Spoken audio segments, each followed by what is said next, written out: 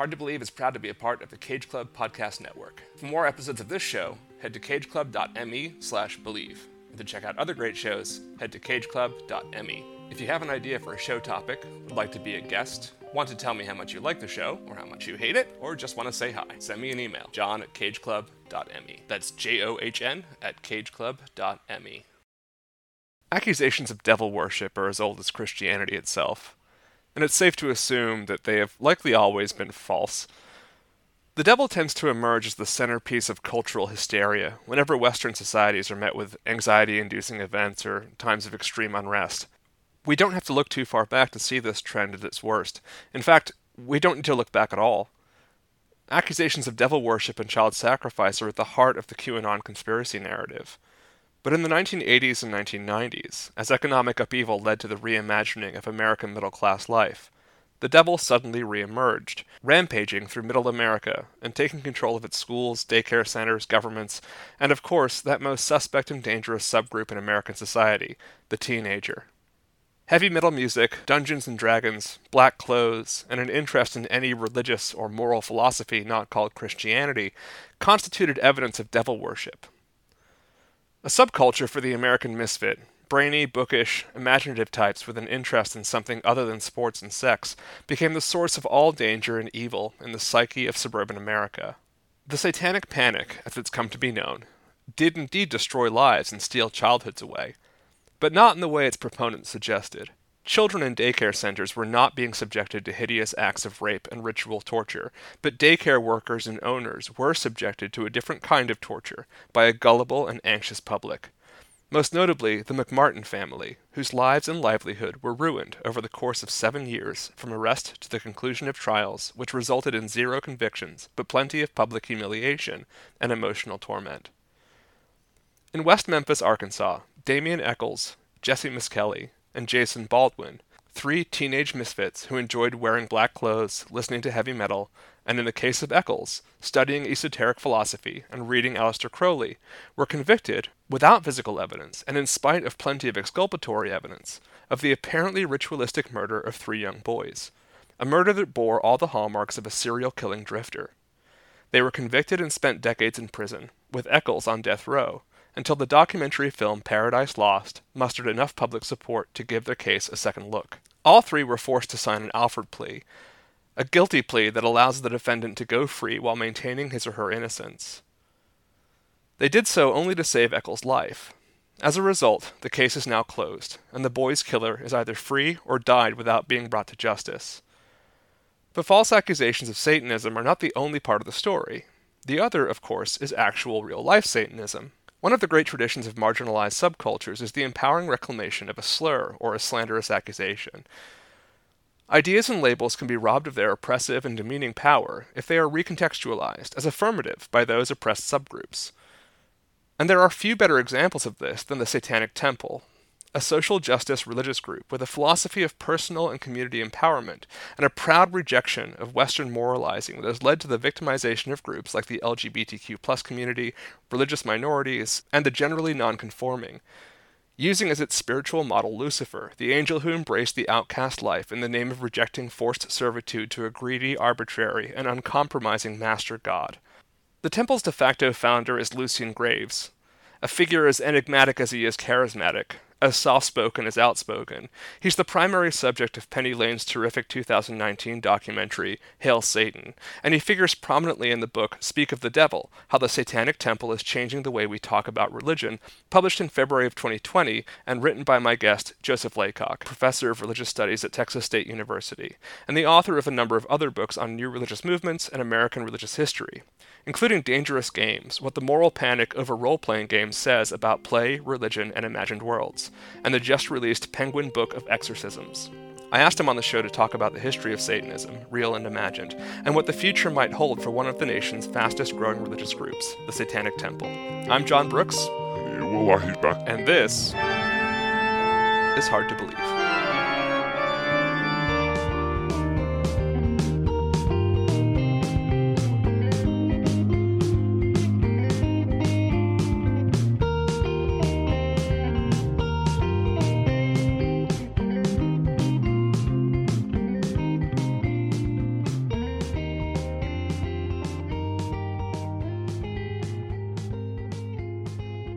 So Joseph let me try that again. Are we doing a second take? Let's take two. Joseph Laycock. There we go. Thanks for joining me. I have asked you here to talk about Satan because you are both a scholar and one of the rare people who has written about Satan from both the cultural hysteria side of it and also the new religious movement side of it, which I find to be rare and very interesting. Can you tell me like why you ended up being a religious studies professor? That's a really interesting question. If you try to get a job in religious studies, everybody asks this question. I find it really ironic because a lot of what religious studies is about is kind of deconstructing why people have these arbitrary stories that they make up to impose meaning on the world. And then they're like, now tell us a story about, the meaning of your life, right? That's a great point. I think probably part of it is that I grew up Catholic. I'm still Catholic, but my father is a constitutional law professor and has done a lot of First Amendment cases dealing with freedom of religion. So I remember in the 7th grade, my father going to the Supreme Court to do a case about Santeria. It's actually a pretty famous case about the rights of Santeria to do animal sacrifice. Yeah. So I think seeing kind of my father and my mother, I think sort of naturally made me curious about different religions and kind of how those shape people's lives and what they do and how they see the world. Yeah. So your a lot of your books are about. You have a book about vampirism. You have a book about the Satanic Temple, which we'll talk about in a moment, and you have a book about the Satanic Panic, So you seem to primarily be interested in the occult and kind of these new religious movements / occultism. What's aside from it being like totally punk rock? What's the draw to that side of the sort of modern landscape? Yeah. So my field has been called New Religious Movements. I edit a journal, Nova Religio, that covers new religious movements. I don't think that new religious movements is a very good category. So some of the things that we cover would include, say, the Branch Davidian Siege and Scientology and Wicca. And those three things have absolutely nothing to do with each other, Right. except they all freak out Protestants. Right? They all freak out kind of mainland Protestants, and we can't say, well, we study things that freak people out, but that's really what we do. And these are all movements that used to be called cults, and we got rid of the word cult because it's stigmatizing, but we didn't really actually replace it. We just put a better name on it. We didn't change the category. But I think that these groups are important to study because these are the groups that are most likely to have hysterical claims about them. And I'm in San Marcos, Texas. We actually have 10 linear feet of paperwork from the Waco siege. And it's kind of this great reminder of why religious literacy is necessary, right? Especially about small, maligned little groups. The other part of it is I think that these groups are just inherently interesting. And part of how I got my job is when they were creating a religious studies major at Texas State, they asked the students, what do you want to learn about? And I guess they thought the students would say something like, well, I want to do business in the global marketplace, and I think that better knowledge of Islam would help me do that. But that's not what the students said. The students were like, I want to know about Jim Jones drinking Kool-Aid, and I want to know about Scientology, and I want to know about Anton LaVey. And to be fair, they weren't like, well, you kids are dumb. You don't know what you really want. They said, let's find someone that could teach a class on new religious movements. And fortunately for me, that ended up being me. How did they find you? How did they sort of pair you up with that? The academic job market, right? If you say, we might have a job, it'll go at least a year and maybe longer after that. You get, 300, 400 applications, right? Everybody in the country applies. And I know that they had a big field of some pretty good candidates. So I feel very lucky that they chose me. I think it probably helped that the head of the hiring committee played a lot of Dungeons and Dragons. And maybe I sort of won some affection points because I had just written a book on Dungeons and Dragons. But it's they say luck is where preparation meets opportunity. So speaking of D&D, which comes up way more often in my podcast than I'd like. But why does D&D make you into a devil worshiper? That's kind of what you wrote your book about. That part of the broader satanic panic. In fact, one of the main channels, kind of the satanic panic, was Dungeons and Dragons. So explain to us a little bit as to why did this game, where nerds just like roll dice and move around little pewter whatever, why did this game cause suburban moms to flip out and drive the devil back into the collective imagination of like middle America? Right. So this is the big question. And, Dangerous Games was the first book that I wrote after I had published my dissertation, and I really had total freedom to choose whatever project I wanted. And, when I talk to Zoomers, to students that are my, who are in college now, a lot of them play D&D, and they kind of know that this thing happens. But I lived through it, right? I grew up in Texas, and I definitely had people telling me that I was going to kill myself because I played this game, and that and that I worshipped, gods from books and things like that. And I talk about that. The irony. I went to an Episcopalian prep school, and this bully was like, "You worship gods from books? That's so sad." And I'm like, we all worship gods from a book, man. Like, that's what we're taught to do here at this school. So it's not only that this sort of harmless children's game was seen as demonic, but the people who invented D&D, Gary Gygax and David Arneson, were very devout Christians. Right. And you can tell that just looking at the book, because there's spells that literally like turn sticks into snakes and part water and things like this. And weirdly, the Christian elements were just seen as further evidence that this was an evil game that was made to corrupt people. So that really made me think there was something very strange going on here. And on one level, I think just that the covers were scary. And I think a lot of parents just saw, there's some very famous first edition covers. One of them, it's technically an Ifrit, a fire genie, but it's red and it has horns, and it's holding a scantily clad woman. And I can understand why somebody might think that this was, not a good game to buy for their teenager.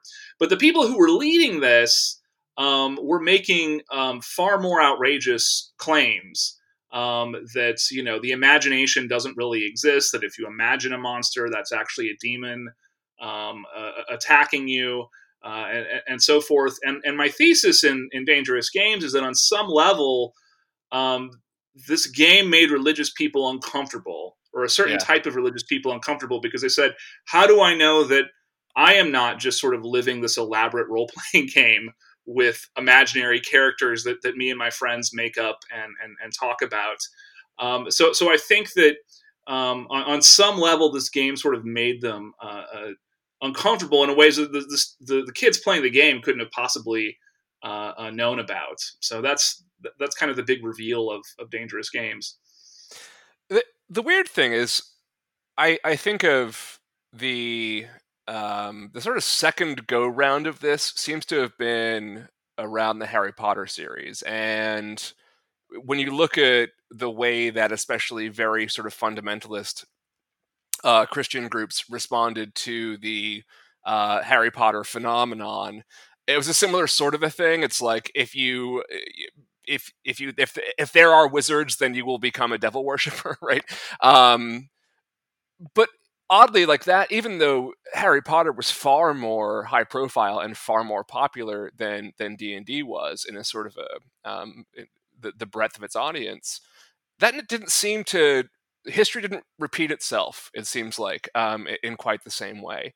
So I wonder, like, what is it about D&D in particular that you reckon sort of lent it to go beyond just a sort of niche fear of fundamentalist Christians, and rather this like nationwide assumption or panic? Is it the secrecy of the game? Is it like because you play it in a basement with nerds? Is like, or is there something else to it, do you think?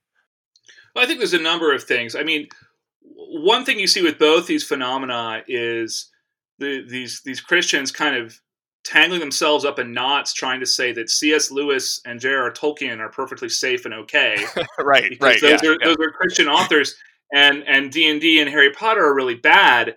And I read a book about Harry Potter. It was called something like The Menace Behind the Magic or something like this.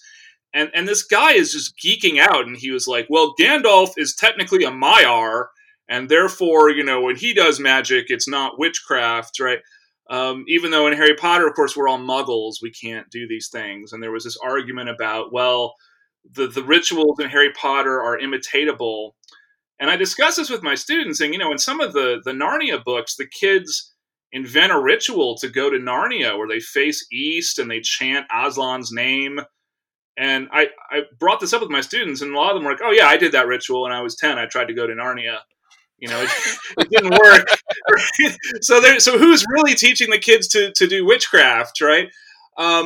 So so that's part of it. I think a difference. You talked about the difference. One is that you can pick up a Harry Potter book and read it and say, okay, well, this is a story with lessons about help your friends and be brave and so forth.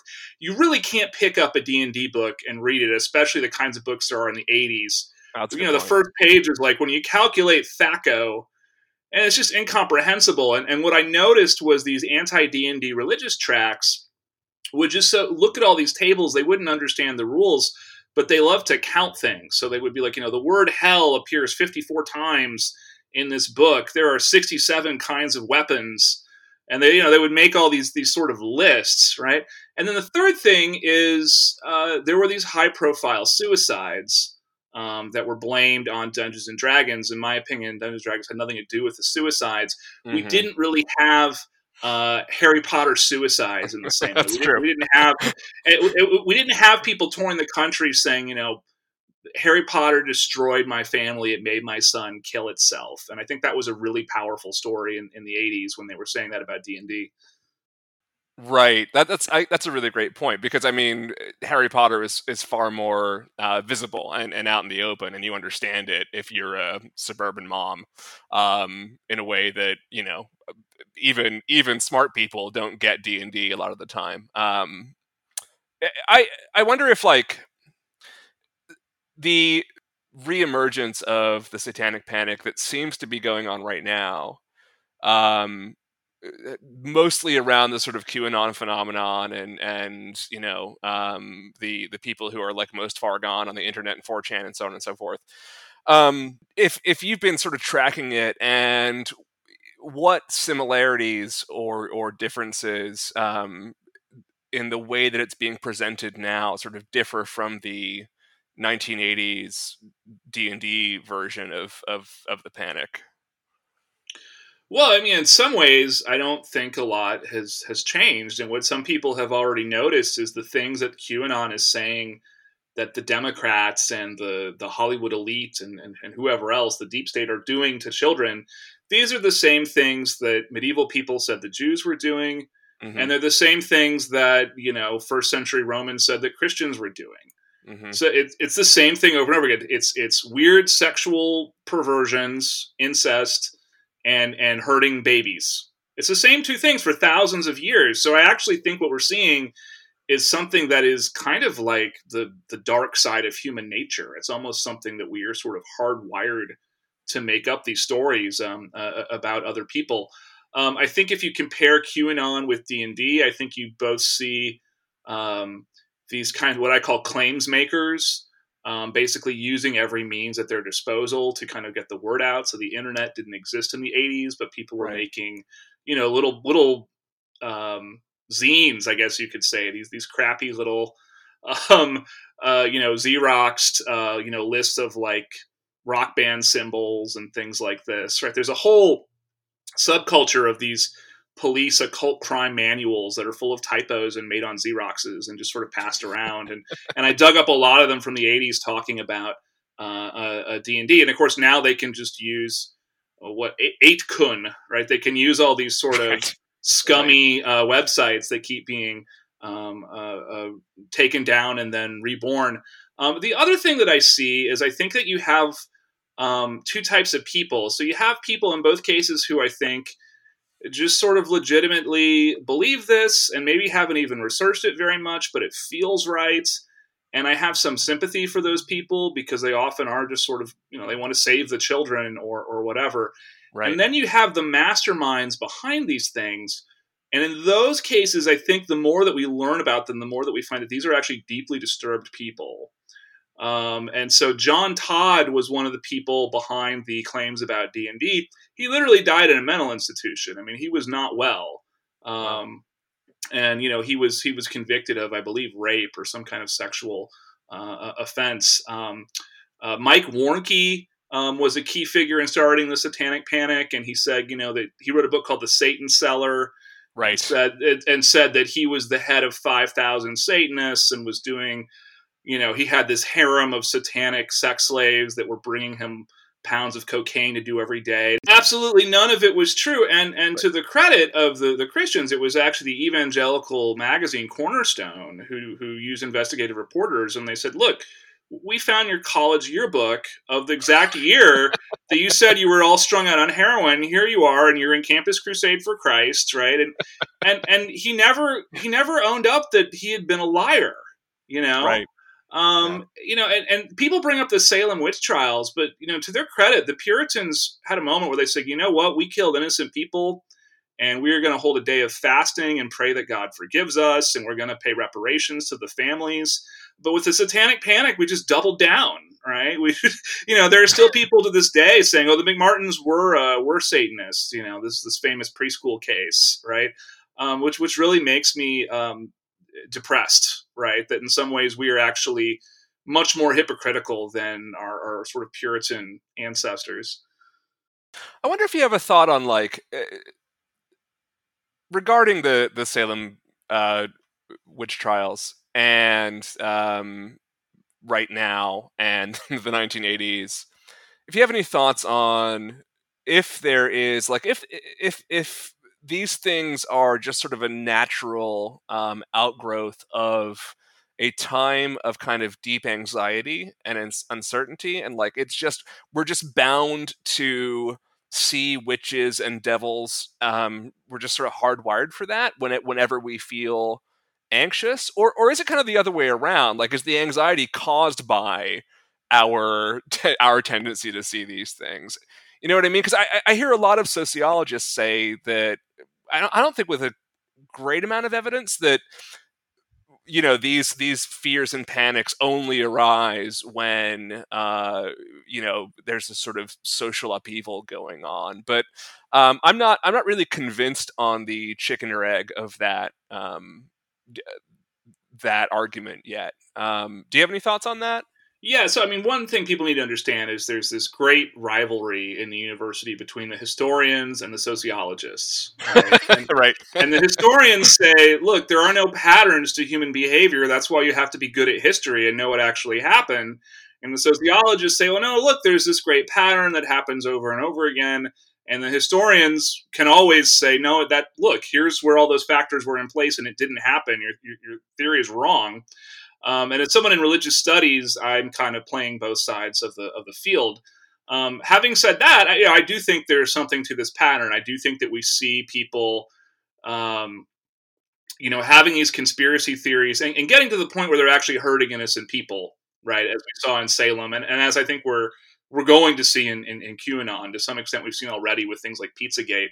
I think these do coincide with uncertainty. I think one thing people don't understand about the Salem witch trials is, yes, they believed in the devil, but so did all of the other Puritans, and this didn't happen in their communities, But they had just had a big military defeat right up in Maine against Native Americans and their French allies, and some of the first people to begin having symptoms had what could be interpreted as post-traumatic stress disorder. So it was not at all certain that their experiments was going to succeed. It could be their entire community could have been wiped out.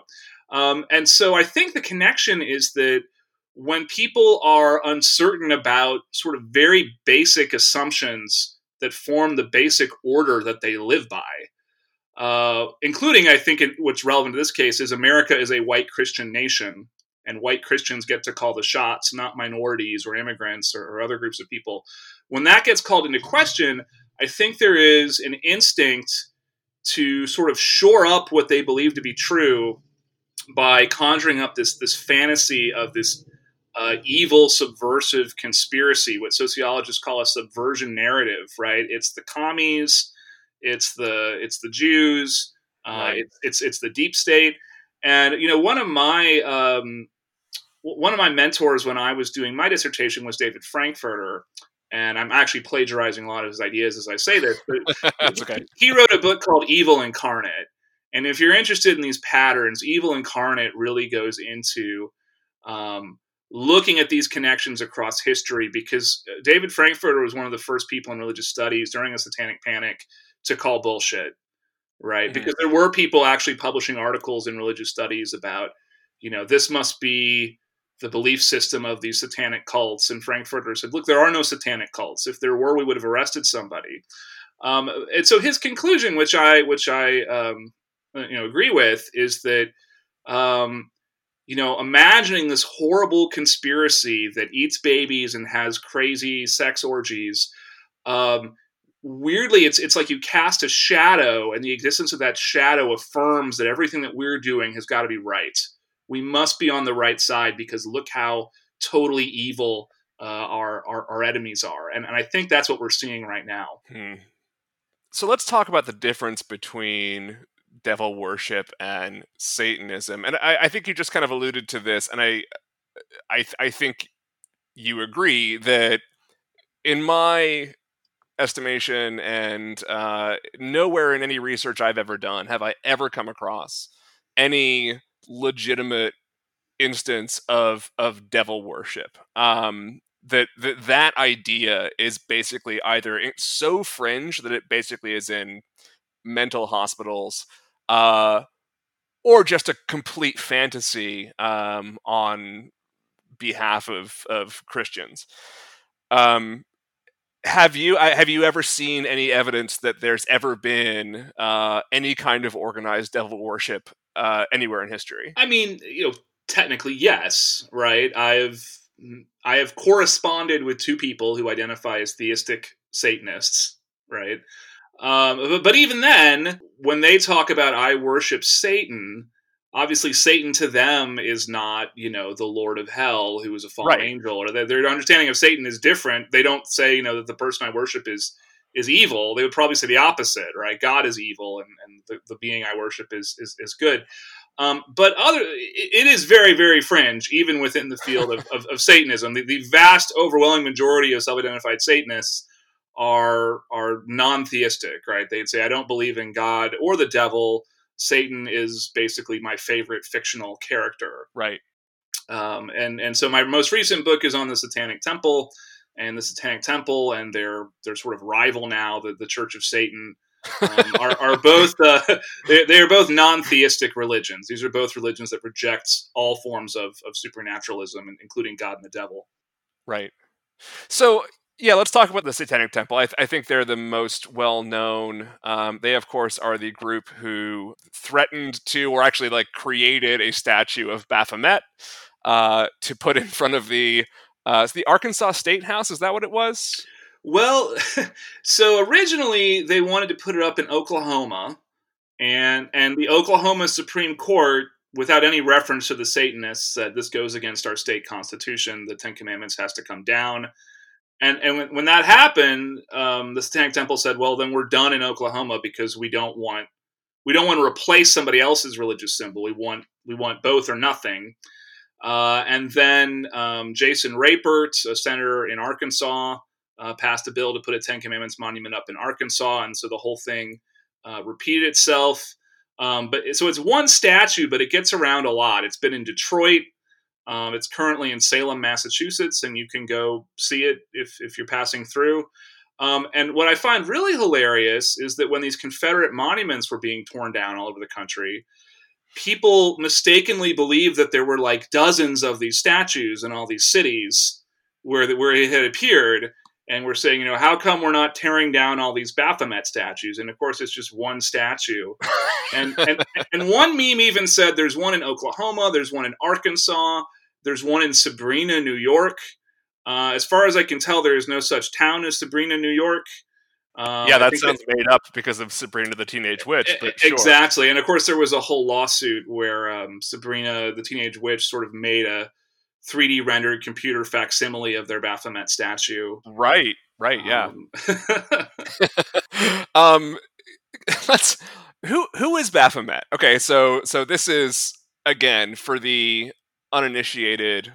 You hear like Devil, Satan, Baphomet, all these different names, and it's confusing as to like which one's which or like what makes Baphomet different from Satan. So what is this Baphomet character? Like, how is it distinct from your sort of typical devil slash Satan whatever image? so the name Baphomet appears in France after the Crusades, and most historians associate it with the persecution of the Knights Templar. Right. So the Knights Templar protected pilgrims during the Crusades. They invented the check, so they were involved in financing pilgrimages, and they became very powerful.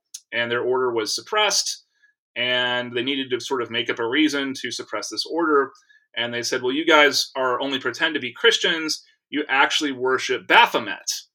And Baphomet was assumed to be a French corruption of Muhammad. In Right. other words, you guys switch teams in the Holy Land, and you're secretly Muslims. And then Baphomet became this sort of figure that sort of weird cults must worship because that's why we executed the Templars. And then in the 1800s, there was an occultist named Eliphas Levi in France. That was his pen name. And he wrote a book, I believe it was called Dogma and Ritual, about occultism. And he had this very famous drawing of Baphomet as basically the reconciliation of opposites. So if you look at that drawing, Baphomet has a goat's head, but has angel wings. They're not bat wings, they're angel wings. Baphomet has breasts. Baphomet has scales like a sea creature, but it's a land creature. And so it was kind of this idea of kind of the mystery of the universe is all these things that we think of as opposite being reconciled on this kind of transcendent occult level. So it wasn't meant to be a portrayal of the devil or anything evil, but it's very scary looking. It freaks people out when they see it. And I think because of that, heavy metal artists and all kinds of people put it on their album covers, and you just began seeing it on T-shirts and things like this. And one thing that's interesting is when the Satanic Temple came up with this idea for the statue, Lucian Greaves, who was sort of the most steeped in Satanism of those members, said it should be Baphomet. And they said, we're going to have to take the breasts off because otherwise it'll get thrown out on technicality, right? That this is inappropriate. And they even experimented with, could we put like some kind like a bikini on Baphomet? Or like a toga, and it just looked terrible. So they decided to just give it a male breast. And then one of the people involved in this project said, "Let's give it bat wings because that's scarier." And Lucian Greaves said, "No, it has to be angel wings. This has to be about the reconciliation of opposites," which kind of goes with their idea of this is meant to be a complement to a Ten Commandments monument, not a replacement of it. Yeah, I want to come back to Lucian Greaves in a few minutes. Before we get there, so you mentioned the Satanic Temple on the one side and the Church of Satan on the other side, and most people, if they know anything about modern Satanism, they know roughly who Anton LaVey is, and or at least know the name Anton LaVey. Anton LaVey was sort of an outsized counterculture figure. During the 1960s and 70s, right? And he kind of had that look of like the dark eyes and the weird pointy beard and the shaved head and all that sort of thing. And so he was, there's a lot of like performance art going on with LaVey as well. And I think because of that, there's a sense that people have that modern Satanism is primarily kind of a form of performance art, which is something that you tackle in your book as well. But first, let's talk a little bit about LaVey and how we should read him from a standpoint of whether or not he was a genuine kind of religious figure or simply someone who wanted to kind of poke society in the eye. Yeah, I mean, I think that he was, as you said, he was a gadfly. He liked to rile people up, and he was a contrarian. Yeah. And I think that so much of what he says in his early writings is because he lived in San Francisco in the '60s, and he was just annoyed by all the hippies and the hippie ethos. And the other thing to remember is in the '60s, everybody really believed that Christianity had like maybe 20 years left.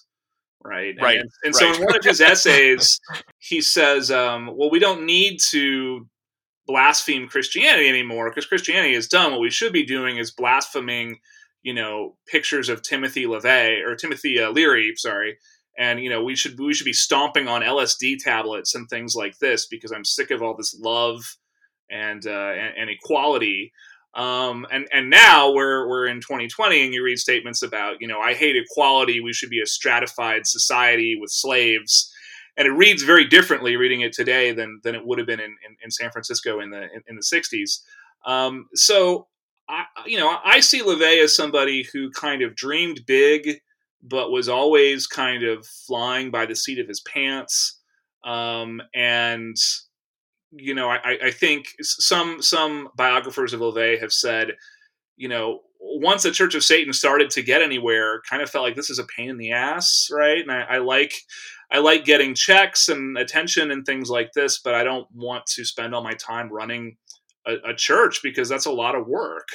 And so eventually he became kind of a recluse, and his daughter Xena had this big falling out with him, and basically said my father lived in a fantasy world that he didn't want to deal with the real world.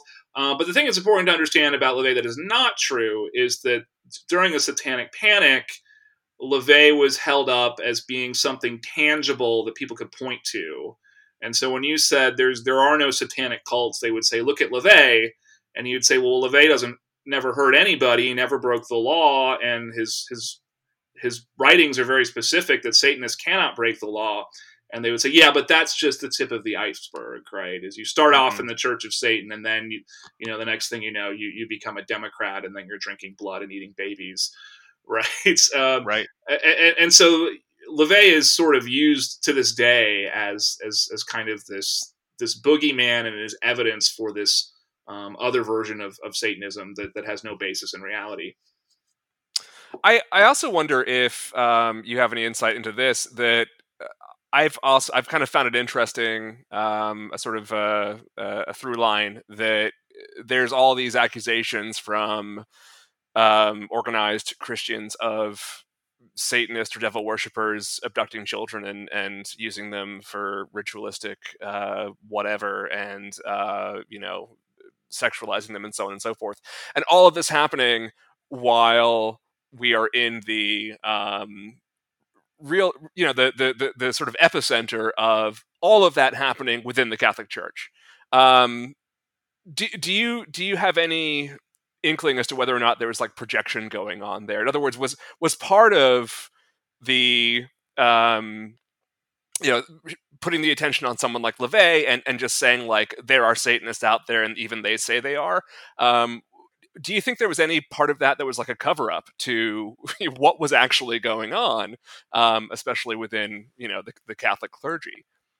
Yeah, I mean, I think that I think this is something we do all the time, right? I think that we sort of suppress a problem and then we project it onto somebody else. So, Debbie Nathan, who is an investigative reporter who debunked a lot of claims about Satanists hurting children in the '80s, she pointed out that in the '80s there was an awareness of child abuse. That we really didn't know about child abuse prior to the '80s. Not really. Right. I mean, we knew some people hit their children, but there was a moment in the '80s where you really have doctors saying, especially doing X-rays of children and saying, something has happened to this child, right? And assuming it must be some rare disease, and eventually realize, no, just sometimes people, break their kids' arms and things like this, beating them. So there was a recognition that this happens, but nobody wanted to actually go a step further and say, it's the parents and family friends who are abusing children. And what we really didn't want to do in the Reagan administration was say we should give the government more power to go into families and prevent child abuse. So the way of talking about it became this kind of compromise. This is Debbie Nathan's theory, that we were going to say, well, yes, children are being abused all over America, and it's terrible, and we should stop it. But the abusers are these Satanists, right? Who've sold their souls to Satan. They're not good Christian parents and PTA members and things like this.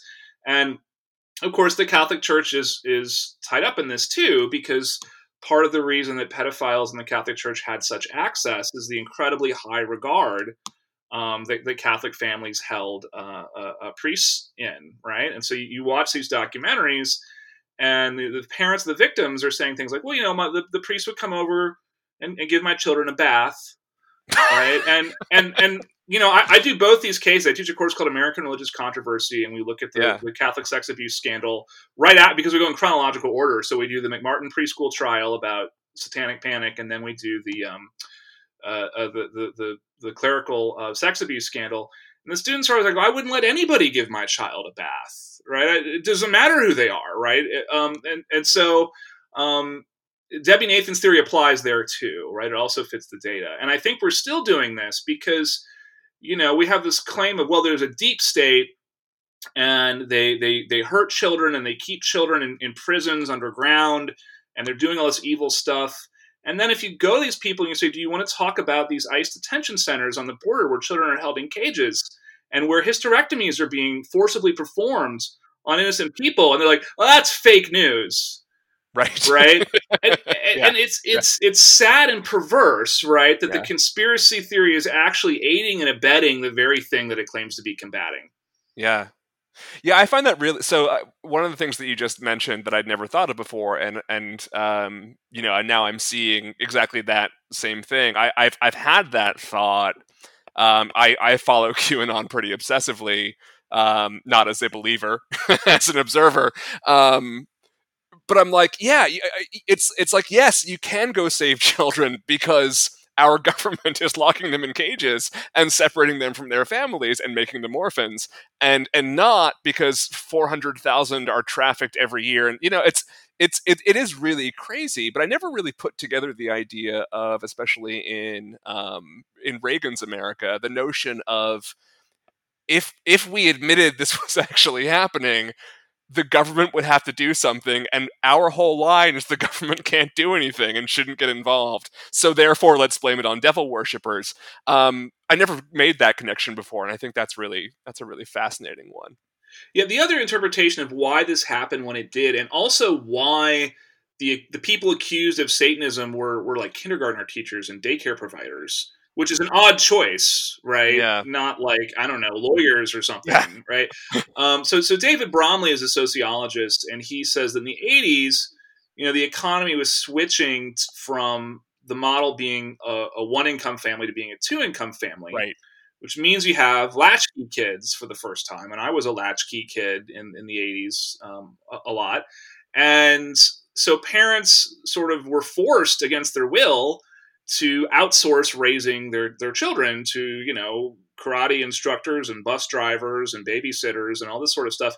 And so Bromley says the idea that Satanists were corrupting your children behind your back was metaphorically true, even if it was actually false. But it felt like that. It was a way of expressing this frustration of, who are all these weird people raising my kids while me and my partner are at work. And I think there's something to that theory as well. Yeah, and that's that kind of brings it back to the D&D thing as well, because when I played D&D in like middle school, like we were the least cool, interesting people. I mean, we certainly were like performing satanic rituals or doing anything remotely interesting like that, right? We were the nerdiest outcast kids, and so it was always funny to me that would be the genesis of or one of the narratives of this panic.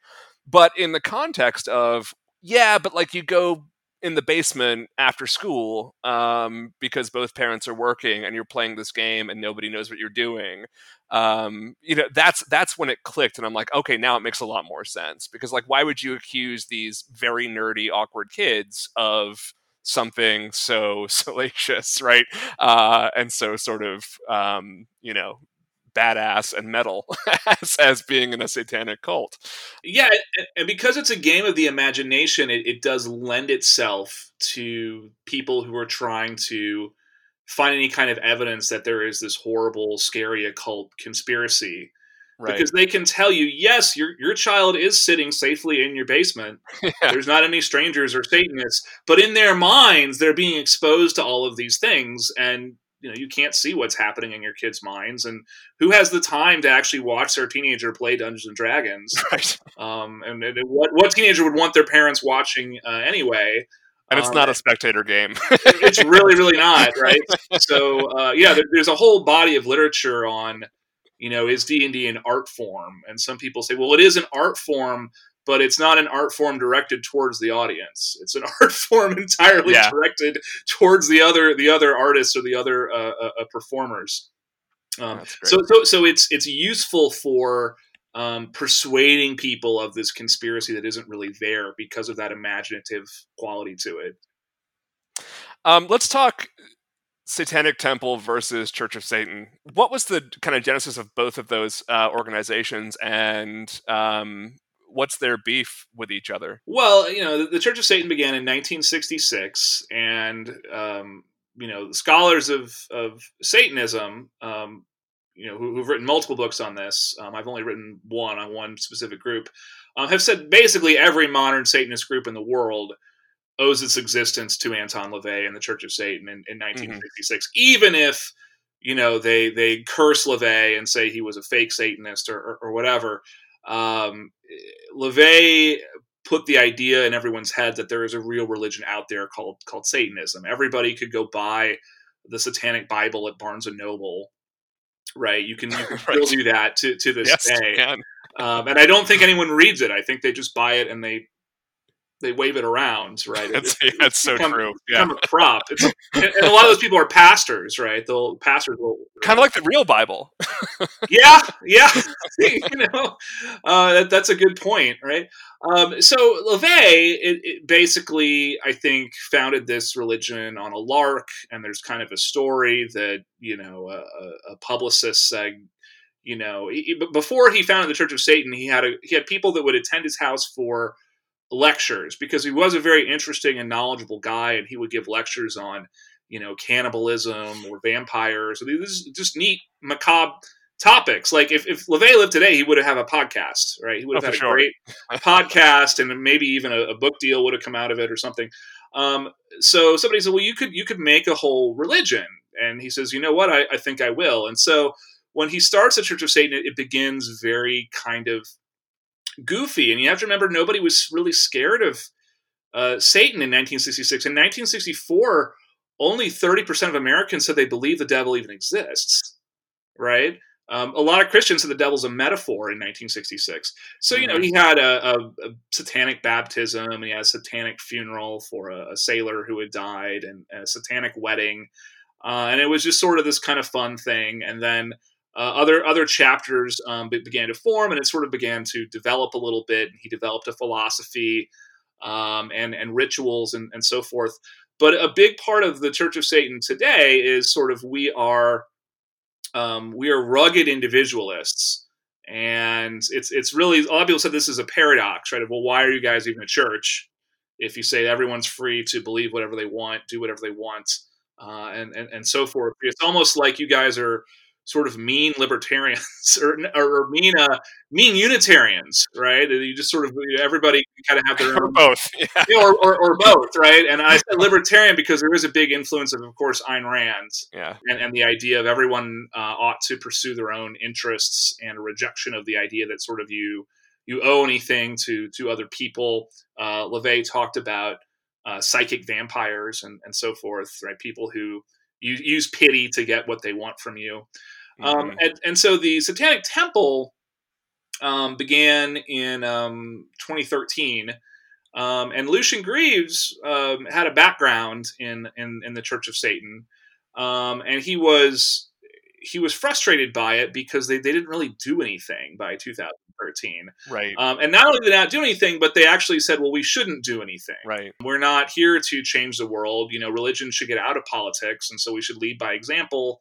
And they didn't really do much. I think there were parties and things like that, but not a lot going on.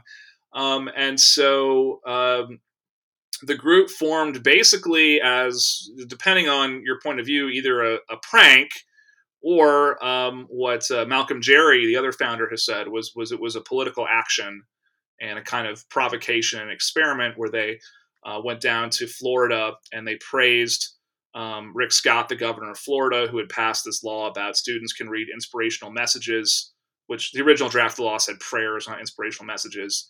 And they say, finally, Satanists are free to spread Satanism in public schools, and it's all thanks to Rick Scott. And if you watch it, probably it really is hilarious. I've laughed out loud watching it. And then that was successful, and kind of one thing led to another, and it got bigger and bigger and bigger, and it became more organized.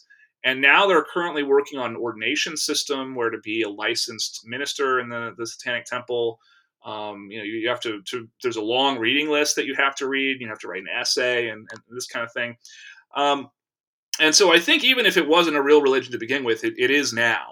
Right. It is a real non-theistic religion. And they kind of, a lot of Satanic Temple members have said basically, we don't owe LaVey and the Church of Satan anything. We don't read their books. If you go to the headquarters in Salem, there's a big library of books, and there's nothing in there by LaVey. It's very conspicuous by its absence. However, I do know that the TST chapters around the country do read LaVey, and they do discuss it. But politically, they're sort of diametrically opposed to the Church of Satan, and that they believe in, social justice and kind of taking care of the needy and things like this. And LaVey, basically said, screw the needy, right? Yeah. And I think the other thing is LaVey would often just say things to get a rise out of people. So it's hard to tell when LaVey is being serious. In another statement, he said, look, if Satanists didn't care about the world, we wouldn't be so gloomy all the time. Right. So it's hard to tell. I don't know what LaVey would actually think of the Satanic Temple if he saw them today. So the Church of Satan, to some extent, I understand their grievance, because they're very often, the Satanic Temple does something, and the reporters say, "Oh, the Church of Satan today did this," right? And the Church of Satan is not us. Right. Not only is that not us, but we would never do something like this, right? This is really embarrassing for us, and so I understand that, right? Right. Critics have said, though, that this is also about jealousy, right? Because the Church of Satan has been contracting and kind of moribund for a long time, and the Satanic Temple seems to just get bigger and bigger. In fact, there was recently an essay from a lawyer in D.C. published in the Huffington Post, and she said, when Ruth Bader Ginsburg died, that was the last straw. I'm joining the Satanic Temple. I'm becoming a Satanist. Yeah. I want to swing back to that in a moment, but so Lucien Greaves is someone who I'm fascinated by, and I find very hard to pin down, and I'm sure a lot of that is by design. In Penny Lane's Hail Satan, she, I think, paints a pretty compelling three-dimensional portrait of him, and sort of does her best to show exactly what you're just talking about, that he is someone who is really concerned with social justice, and this is the way that he has figured out how to express that outside of the realm of theism and Western Christian morality. But I kind of want to know. I know that you profiled him in your book and spent time with him. And what do you make of him? Because again, like, I just don't. There's something about him that I'm like, I just don't quite get you yet, and I'm not sure if you're joking, or or how much you're joking, and how much you're poking. And like, you even in your book, you even have a chapter about this very thing, right? About whether or not it's trolling or religion, and I think he says something along the lines of, if this was all just a joke, then I'd say I believe in the devil or something like that, right? Like, I'd be a theist. So can you just give your own assessment of Lucien, and what makes him tick?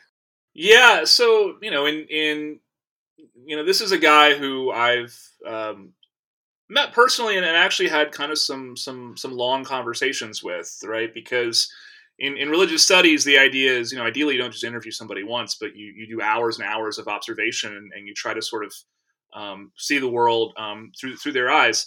Mm-hmm.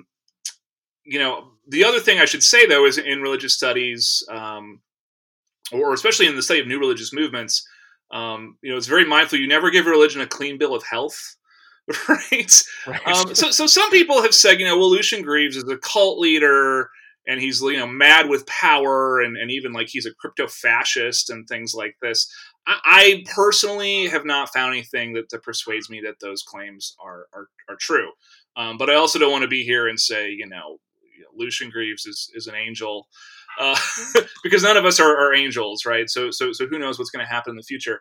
But I think he's very sincere about what he's doing, even though he has a sense of humor. I think that he has a very deep sense of justice, and I talk about this in the book as well. That although they don't believe in the supernatural, justice is a transcendent concept. You can't touch justice. You can't study it under a microscope. Yeah. I think that he was drawn to Satanism and also to sort of transgressive, angry music. He's also a musician, out of his sense of justice and sort of not seeing enough of it in the world. But I also think that he has kind of been tempered by this project, and that founding the Satanic Temple has kind of forced him to think about what really is a religion. And he's said, I have a lot more respect for just the idea of religion now than I used to. I used to think this was nothing but basically failed intellectual propositions and just sort of stupidity. And now I kind of understand, well, having a community and a shared set of stories that you care about and rituals that you do together and symbols that embody your values is actually not only valuable, but probably something that human beings are hardwired to do. And so if you go back and, there's an old podcast that he was in around 2002 or so. And there he's much more kind of like, yeah, fuck everybody, right? Fuck organized religion. Can I curse on your show? I just Absolutely. Okay, Yeah, do it. yeah. Yep. Yeah. And and now, right, he's writing these essays about kind of, it's because religion is so powerful and so important that we can't allow it to be abused by politicians.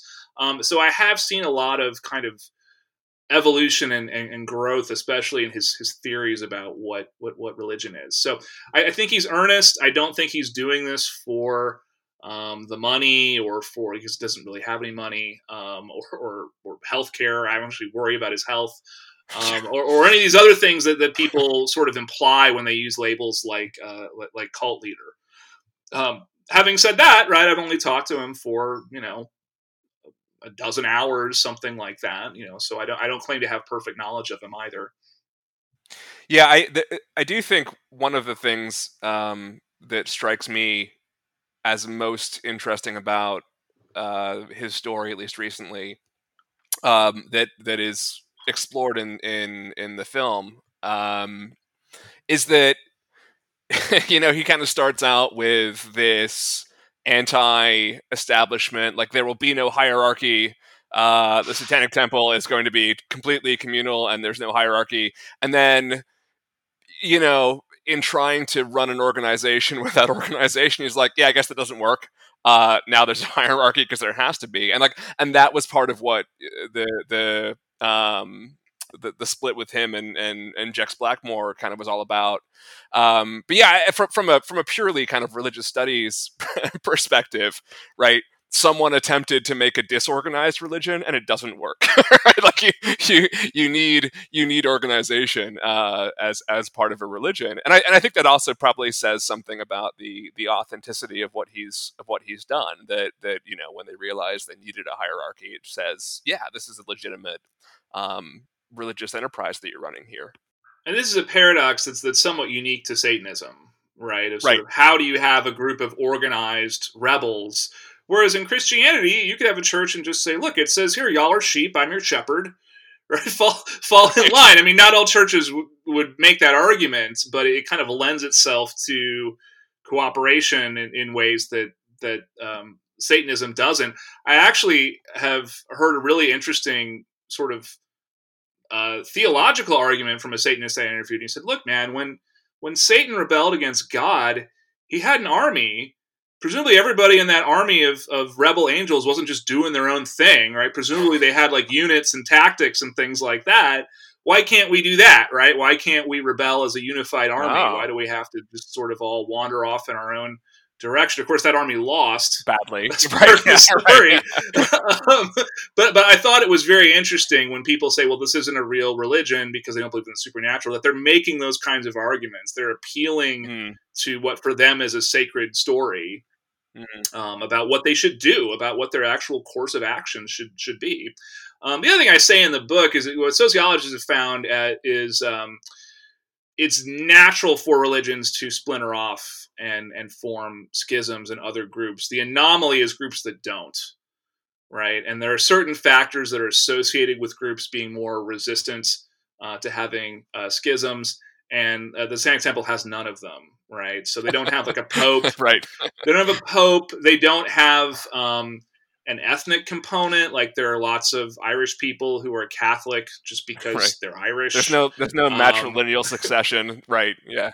Right. In fact, it's the opposite. They're trying to be more ethnically diverse. Yeah. Right. They don't have a formal process right now for training clergy, which is another factor that's linked to having fewer schisms. So I see the schism as being inevitable.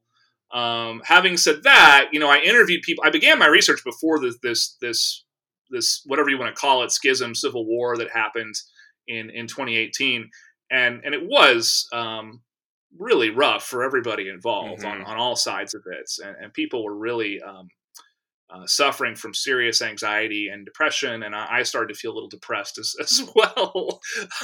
After talking to people about, I invested everything, I was all in this movement, and now I'm questioning everything that I dedicated myself to. I mean, that's a rough ride. Let's finish with this because you brought it up earlier, and I think it's worth pursuing. So, yeah, we're gonna have an interesting few months in this country, and probably years, and God knows what else. But the death of Ruth Bader Ginsburg is a monumental event in terms of the future of shaping the ideas of religious freedom and personal freedom and so on and so forth. We are, if we don't already by the time this show is uploaded, we are on the verge of having a overwhelmingly conservative, hard-right Catholic Supreme Court who's likely to overturn things like Roe versus Wade and seriously restrict individual freedoms based on the idea of religious liberty. Do you then think that the Satanic Temple, that Lucian and whomever else can take this to a new level, and their work on promoting individual freedoms and not letting those, this argument that of religious liberty, is there a real door opening here, do you think, or is the power structure too far away from the Satanic Temple that they could really make any difference? I mean, it's hard to say, right? It's hard to make predictions about the future, especially in times like this. What I have noticed, though, is that when Trump won in 2016, the Satanic Temple was inundated with new members and with money, right? And people said, I've got to fight back. I've got to do something. We're seeing that repeating itself after the death of Ginsburg. If Trump wins this election, I could see that repeating again. And the Satanic Temple, they've overcome one obstacle, which is legally people were claiming they're not a real religion. That obstacle has basically been destroyed because the IRS has said they are a real religion. So that's not really going to hold up in court. And then I think as they get more and more presence and more people join this organization and more lawyers join this organization, it's going to be harder and harder to just blow them off on technicalities, right? But the other thing that I see here, right, is right now I see America as being under a tyranny of the minority that is inherently unsustainable. And I think that by going all in on Trump, I think evangelicals really made a Faustian pact of, if we can just stack the Supreme Court and overturn Roe v. Wade, it won't matter that we're supporting this guy who represents none of our values and is actually probably destroying the Christian witness for a generation. Right? Yeah. And so I see the rise of TST and evangelicals basically trading their moral authority for worldly power as being two sides of the same coin. So I think whatever happens in November, in the long run, American Christians have done tremendous long-term damage that's going to take generations to repair. So that's the view from here anyway. Anything you want to promote before we go? I have a new book out. It's called The Penguin Book of Exorcisms. And I never got to say this before in my books, but it's in stores everywhere because it's from Penguin. It's not from an academic publisher, right? Yeah. And that's a collection of primary sources describing exorcisms from all over the world. So if that's the sort of thing that interests you, go check it out. Oh, I might have you back to talk about that. I have to read the book first, but where can people find you? The best way to find me is just to Google Joseph Laycock, Laycock. There's not that many people with that last name. That's true. And I have a website that should come up right away, and you can find links to all my books and articles and such. Very cool. Joseph Laycock, thank you so much for talking to me. This was really, really fun. Yeah, it's been fun for me too. Thanks for having me. Happy Halloween. Okay, you too. I wanna